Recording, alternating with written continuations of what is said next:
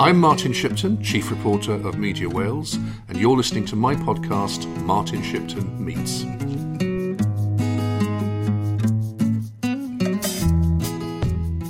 Martin Shipton, and today I'm with Paul Davies, who is the leader of the Welsh Conservatives at the National Assembly. Paul, you're a proud West Walian, aren't you? Absolutely. I was born and brought up in Cardiganshire, it was called then. Obviously, it's now Ceredigion.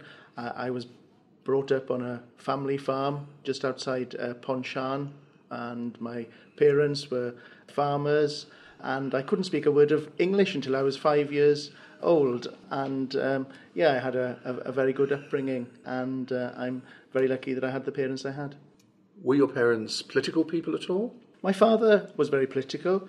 My father's family were very much involved with the Conservative Party, and that's how I actually got involved with the Conservative Party. I used to go around with him when he used to go around with various Conservative candidates, introducing them to the community. I used to go around with him knocking on doors, and I used to go around with him sticking posters up as well. So I did that from a very, very early age. But I also joined the Conservative Party because I believe in its values. I'm a Conservative because I believe in freedom of the individual. I'm a Conservative because I believe in choice, I believe in opportunity, and I believe in personal responsibility. And that's why I'm a Conservative, and that's why I'm sitting here today as leader of the Welsh Conservatives in the Assembly.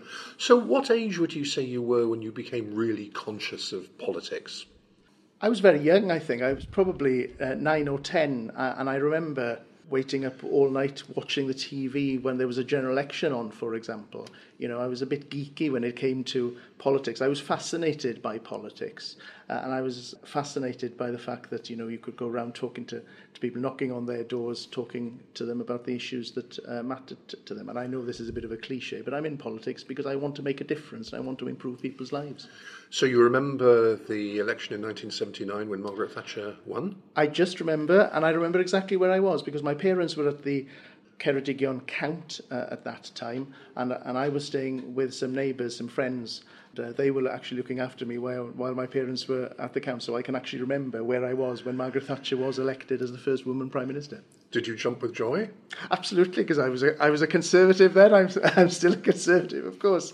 And yes, as I said, I found politics fascinating. Because Ceredigion isn't really very fruitful ground for the Conservatives, is it? No, I think I'm right in saying the last time Ceredigion had a Conservative MP was back in 1880, so absolutely not. And I remember going to school, friends would pull my leg because I was a Conservative, and when the community charge was introduced... Better known as the poll tax. Of course, and my friends had the nickname of Paul Tax. That's what they used to call me, Paul Tax, because obviously I was a Conservative. So yeah, I had lots of friends who always pulled my leg because I was fascinated with politics. And then, I think you were at school. Where were you at scholl? In Llandyssil? That's right, yes. Yeah. And because that's a market town, essentially, isn't it, Llandyssil to a large extent? Yeah, because I lived just outside Llandyssil, so I went to Llandyssil Grammar School, as it was then, and then it became a comprehensive school, obviously, after that. You must have come into contact with quite a lot of Welsh nationalists, even as a young lad. Yes, and of course I used to be teased about the fact that I was a Conservative because, as you said, you know, Conservatism in Ceredigion wasn't that fruitful. However, saying that, of course, going back to 1979, we came very close, actually, to winning the seat from Geraint Howells because Emlyn Thomas was the Conservative candidate at the time. And I think I'm right in saying he came within about 2,000 votes of taking the seat of Geraint Howells. So at that time, we had quite a lot of support in Ceredigion. And, you know, obviously, I enjoyed the campaigning very much. So I don't think, Paul, you went to university, did you? No, I didn't. Straight after my A-levels, I joined Lloyds Bank, and I worked for Lloyds Bank for nearly 20 years before being elected as the Assembly Member for Preseli, Pembrokeshire. So I worked myself up through the bank, and my last job with the bank was as a bank manager looking after some 300 to 400 small businesses in Pembrokeshire. What was it that drew you to banking then? I think I'd had enough of studying, if I'm absolutely honest, and I just wanted to go into the world of work. I was interested in finance, and that's how I applied for a job with Lloyds Bank. And as I said, I worked for them for nearly 20 years. My dad was a bank manager as well, and he was from Pembrokeshire. That's right, and yes. He's still, yes. he's still around. He's Yes. 92 now. And I know that he, shall we say, hasn't been deeply impressed with the changes in banking that have taken place. It's a lot less personal now. You ring up a call centre and they make a judgment on a computer as to whether you should get a loan or not. In your day, was there still a certain personal element around? Oh, absolutely. It was very much personal. And when I first joined the bank, it was about building personal relationships with your customers. And I regret very much that it has changed so much, that it has become very impersonal, I think, and very call centre orientated. Because I think in banking, you have to have that personal relationship. And again, that's why I was drawn, I think, to the world of banking, because, of course, you dealt with people on a daily basis. And it's similar to politics. Politics is about people. And that's why I'm in politics, and that's I think that's why I actually went into banking as well. And of course, in areas like your constituency, like what eventually became your constituency, there's a record of quite a lot of bank branches being shut down, making it more and more difficult for local people to access their money. Absolutely, and I regret very much the number of branches that have actually closed in my constituency. If you take Lloyds Bank as an example, Lloyds Bank only has 1.5 branches left in the whole of my constituency, and I do regret that very much, because people still want that personal touch. People still want that personal contact where they can actually walk into a branch and talk to real people about their finances, and I do regret very much that so many branches have actually closed over the years. So you were working for Lloyds Bank for 20 years. To what extent were you involved in politics during that period? I was also very much involved with politics during that period. As you know, Martin, I stood in the Ceredigion parliamentary by-election back in 2000, which we both did, at the time. So I was very, very involved with politics. So I was doing as much as possible outside my working hours with the Conservative Party and with campaigning. And again, the best aspect of being a politician is the campaigning side of things. I love being on the doorstep, talking to people about the issues that actually matter to them, because politics is about people. So you were the candidate in the Ceredigion by-election. You managed to get more votes than Labour, didn't you, at that time? Yes, I did. Yes. I didn't. I only got 55, but then I was specifically asking people not to vote for me. You were, I remember. It was great fun, actually. It was very much so, yes. And it was a very short campaign as well, wasn't it? Because I think it was only a 2 or 3 week campaign, because Cynnog Davies suddenly resigned his seat, and obviously there was a very quick by-election. That's right. So you actually got into the Assembly in 2007.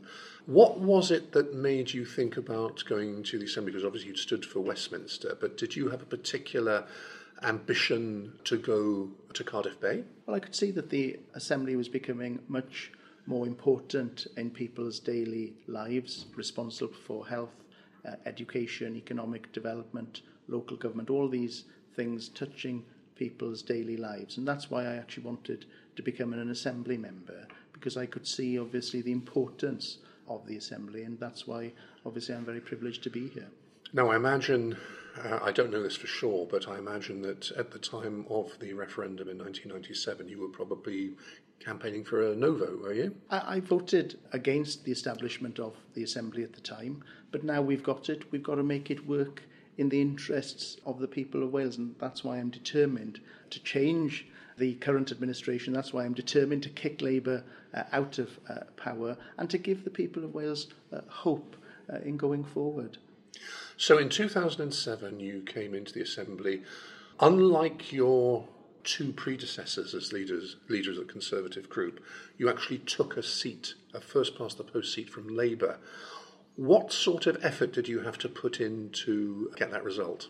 It was a lot of effort, if I'm absolutely honest. Still working for Lloyds Bank, obviously, but I was campaigning quite a lot. Probably 18 months before that election, I was out on the doorstep in Preseli, Pembrokeshire, again talking to people about the issues that mattered to them. And I was doing that on a Saturday and a couple of nights in the evening, especially during the summer. I'd also do that. So yes, it did take a lot of work, a lot of effort to actually capture the seat. And of course, I took the seat back in 2007 when Tony Blair was the Prime Minister. So you get into the Assembly, and then After a period of time, of course, by 2011, Nick Bourne, who had been the leader, lost his seat.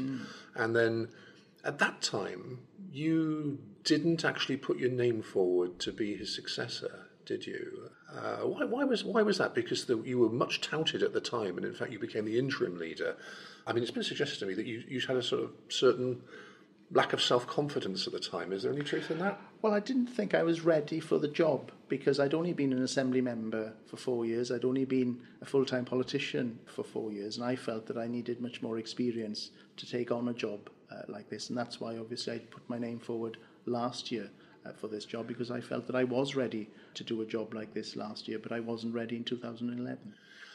Taking you on another 5 years, we get to 2016, and of course there is the referendum on EU membership.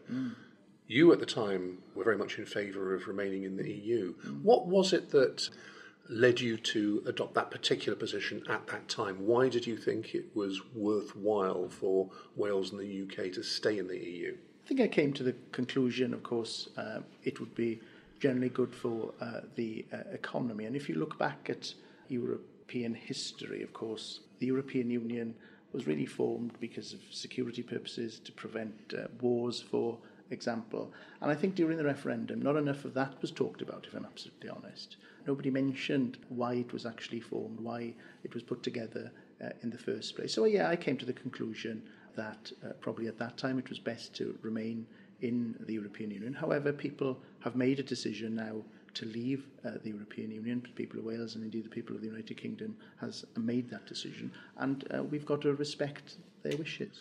So is the reason why you now say that the UK must come out of the EU that the referendum result was that we should come out, or is it because you have had a Damascene conversion? Do you believe that Britain will economically, I mean, you're a former bank manager, so you know a bit about economics.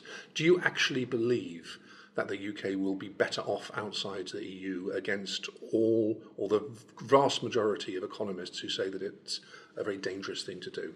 Nobody knows what's going to happen in the future as far as our economy is concerned, but I believe in democracy, and people have made the decision to actually leave the European Union, and we must follow through on their wishes. We must respect their wishes, and therefore that's why we have to leave the European Union, because that's what the people of Wales and the people of Britain has decided to do. I notice, Paul, that you're not actually saying that you think that the UK will be economically better off outside the EU. Nobody knows what's going to happen as far as the economy is concerned, but we've got to be positive as well in our outlook. Whatever happens, we've got to be very, very positive going forward, and we've got to make sure that we have a strong economy going forward, and that's why I'm a Conservative, because I believe in supporting businesses, because it's businesses that creates the jobs, that creates the wealth, that actually pays for our vital public services. But no one knows what's going to happen in the future. What governments can do is just to try and create the conditions to make sure that businesses can thrive in the future. Do you think that it's been to the economic advantage of the UK to be in the single market and the customs union? Well, of course, there have been advantages in that, and commentators have over the years told us what those advantages are. But the issue now is that people have decided to leave the European Union, and I am a Democrat. I believe in democracy, and therefore that's why we've got to respect the wishes of the people.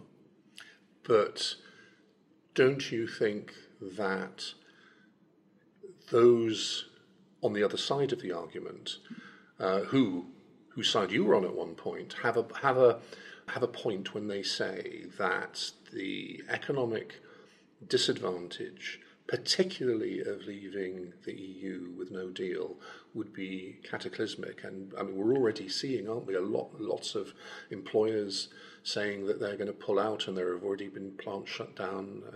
I mean, isn't that very telling that it is a dangerous thing to do? And in a funny way, it's sort of counter to conservatism, because conservatism is really about keeping, to a large extent, keeping things and preserving the best that already exists. And isn't this a bit of a leap into the dark? And wouldn't it be better for the UK to stay within the EU, where it's had a very powerful voice, and to seek any reforms that are necessary within it? Well, I've made it quite clear that we should leave the European Union with a deal. That's definitely in our interests to do that, and I hope that we do leave the European Union with a deal, and that's why I supported the Prime Minister's deal over the last 6 months, because that was the right way of actually leaving the European Union in an orderly fashion. And who knows what's going to happen when we leave the European Union? Nobody can predict what the economy is going to be like in 3, 6, 12 months' time. No one can do that. But there are some very clear predictions from disaster economists, if you like, and from public bodies, from the UK government itself, as to the perils that will come about as a consequence of no deal. I mean, food shortages, medicine shortages, that sort of thing. Does that concern you? We've heard predictions before, mind, haven't we? And those predictions haven't come true. What is important is that we do actually leave the European Union because we have to respect the wishes of the people, because they decided that we should leave the European Union. But we've got to leave the European Union in an orderly fashion, and that's why I have been supporting the Prime Minister's deal, because that was one of the best ways of actually leaving the European Union in an orderly fashion. Boris Johnson, who has just been elected as the leader of the Conservative Party, has said that he would be prepared to take the UK out of the European Union without a deal on the 31st of October. Do you support that course of action? Well, I support the course of action in that a no deal should remain on the table, because that is a good bargaining chip. But Boris Johnson has also said that his preferred choice is actually leaving the European Union with a deal. He has made that absolutely clear, and of course he will now be negotiating with the European Union to leave with a deal. He's made that absolutely clear. Do you think that the European Union is going to be open to a change in the terms of the withdrawal agreement as negotiated with Theresa May? Well, we'll have to wait and see. I would have thought that the European Union would want to talk to a new Prime Minister and discuss this with a new Prime Minister, because that's what they would want to do. Do you trust Boris Johnson? Of course I trust Boris Johnson. He has now been elected the leader of the Conservative Party and Prime Minister. Do you know about his history? I know a little bit about his history, yes, but what's important is not where he's come from, not what he's said in the past, it's where he's going. That's what's important. Do you know that when he was a journalist working in Brussels, he gained a very bad reputation for making up stories? Do you know that? No, I don't know what you're referring to, but I don't know that, no. Let me read this to you. This is from a book by Dennis McShane, former Europe Minister. Boris Johnson had a small problem. He had been fired from the Times for inventing quotations and attributing them to a professor at Oxford who had trusted Johnson. The poor professor was publicly ridiculed after Johnson put words into his mouth that were never said. When Johnson arrived in Brussels, his first story sent to the Daily Telegraph was that the symbol of European governance, the Berlaymont building in Brussels, was going to be blown up. All that had been announced was that Berlaymont, where asbestos was found, would be evacuated when the asbestos problem was treated. But for Johnson, the idea of telling his readers that the symbol of the Brussels system was going to be blown to smithereens was too exciting to be diffused by the facts. He became notorious amongst his colleagues there for persistently and repeatedly making up stories. And there was actually a verse about him that was written at the time which said, "Boris told such dreadful lies, it made one gasp and stretch one's eyes." And he went on to write a story which was billed as an exclusive on the front page of the Daily Telegraph, in which he reported that Jacques Delors, who was the president at the time, wanted to scrap the rotation of the EU presidency into centralised power in Brussels. The member states would lose their remaining veto rights. And as the book says, this was simply untrue. The Sunday Telegraph front page headline was Delors planned to rule Europe. When a paper indulges in such fantasy, the chances of citizens knowing the truth fly out of the window. So he's got a serial reputation for making stories up about the European Union, and was very responsible, in the view not just of myself but of many people, for denigrating the EU over many years to the point where a Brexit vote, in a sense, became inevitable. Do you think that such a man is a suitable Prime Minister? Look, I've made it absolutely clear over the last few weeks that some of the comments that he has made in the past have been unacceptable, and I've made that clear in an article I wrote for the Sunday Times. However, I believe that he has genuinely apologised for some of those comments. And what's important now is what he does as Prime Minister and as leader of this country. That's what's important. It's not what he has done before, it's what he does now that's important. What is it, Paul, that gives you confidence that he is going to mend his ways and be honest in the future when he hasn't been in the past? Well, I'm confident that he will do a very good job as Prime Minister of this country. I am confident that he will sort Brexit, and we have to move on from this impasse, because we are at an impasse at the moment as a country, and I'm confident that he will be able to sort that impasse. Do you think he did a good job as the Foreign Secretary? I believe he has done a good job as Foreign Secretary, and I believe he will do a good job as Prime Minister. Not many people outside the UK think he did a good job as the Foreign Secretary. Well, you'd expect perhaps some countries and some people to say that, but I'm confident that he will be an excellent Prime Minister. And if he isn't, would you be prepared to condemn him?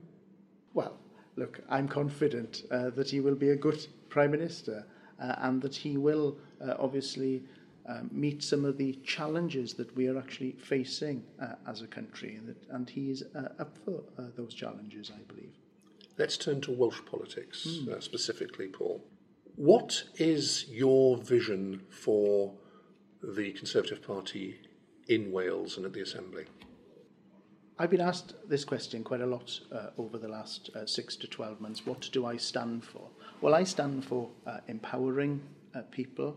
I stand for getting governments off our backs. I stand for supporting businesses, which actually creates the jobs, which creates the wealth, which actually pays for our vital public services.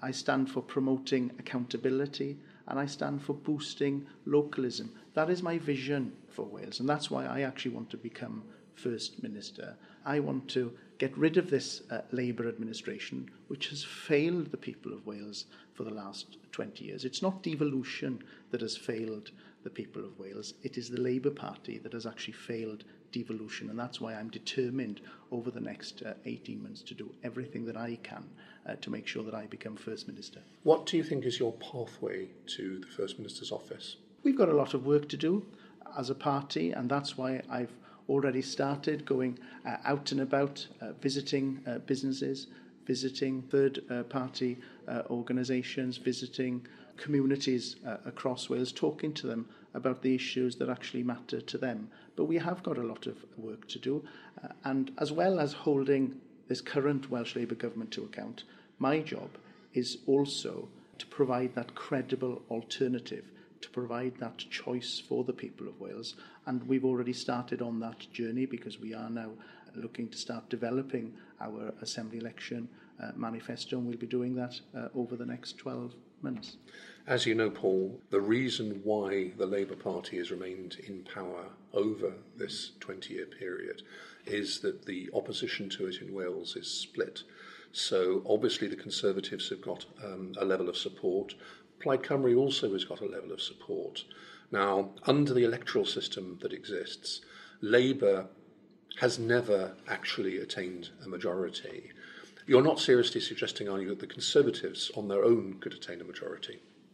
My job over the next 18 months, come the Assembly election in 2021, is to win as many Conservative seats as possible. That is my goal, that is my objective, That is what I'll be fighting for in the next 18 months. And we'll have to wait and see what the outcome of the election is, and we've got to then take it from there. Would you be up for any kind of coalition arrangement with Plaid Cymru? Well, we'll have to wait and see what the outcome of the election is in 2021. Who knows what numbers we will have, what numbers Plaid will have. But I've always said that my door is open to actually work with any opposition party to hold this current Welsh Labour government to account. But my job over the next 18 months is to win as many Conservative seats as possible. You wouldn't rule out an arrangement with Plaid Cymru after 2021? Well, you wouldn't expect me to make any arrangements before the election. We've got to wait and see what happens in that election. But you wouldn't rule it out? Absolutely not. Of course, it would be nonsensical to rule anything out after the election, but my job is to win as many Conservative seats as possible at the Assembly elections in 2021. All parties tend to be broad churches, and they have people who have different perspectives on things. And Plaid Cymru is no different to that, in the sense that it's got people who would very much call themselves socialists, and there are others who have a more, shall we say, cultural nationalist approach. It's not quite as polarised as that, but there are definitely different wings in Plaid Cymru. Now, there are some in Plaid Cymru who would regard it as absolute anathema to have any dealings with the Conservative Party. I think Adam Price has said that what he would not be prepared to do would be to have a coalition with the Conservatives. How would you feel if, and I know we're talking hypothetically here, but it is important for people to analyse these things and to be aware of where things may go after an election. How would you feel if Plaid won more seats than the Conservatives, but Labour was still the biggest party, but quite a little few number of seats short of a majority? If Adam Price came to see you and said, look, Paul, we can work together on this. I'm afraid that because of the problems I've got in my party with the left wing, I'm not going to be able to have you as a member of the administration, but you can have a confidence and supply deal and we'll work out some budget deal with you. How would you feel about that? Well, that's very hypothetical, isn't it? And that's why perhaps quite likely. And that's why we've got to wait and see what happens at the Assembly elections. You wouldn't expect me to agree to anything 18 months out from an Assembly election. We've got to see the outcome of that election, and we've got to then take it from there. But you're not ruling that scenario out? Well, who knows how many seats we win? Who knows how many seats Plaid Cymru win? Who knows how many seats the Labour Party win? We've got to wait to see the outcome of that election before anything like that can be talked about. There's talk, isn't there, of the possibility of a general election soon. New Prime Minister in number 10, possibly going to have continuing problems in terms of getting any deal through. And it could go either way in terms of there being some no confidence vote by the House of Commons, or alternatively, Boris Johnson might just decide, right, let's seek a new mandate. So there could be a general election by either of those routes. How much of a threat do you think the Brexit Party is to Conservative support in Wales? Well, we don't know whether there will be a general election. The next general election is scheduled in for 2022. However, you're right, who knows what's going to happen over the next 6 months. And that's why it's important that Boris Johnson is now our leader, because I believe he has a plan to deal with Brexit. And the Brexit Party, don't forget, only exist because of that single issue. And I believe now we've got Boris Johnson as leader of the Conservative Party and Prime Minister, he will sort out Brexit. And I therefore believe that the Brexit Party will no longer be a threat to the Conservative Party. So the fox is shot, as it were? I'd like to think so. Paul Davis, thank you very much indeed. Thank you. Thanks for listening to my podcast, Martin Shipton Meets. We'll be back for more next week.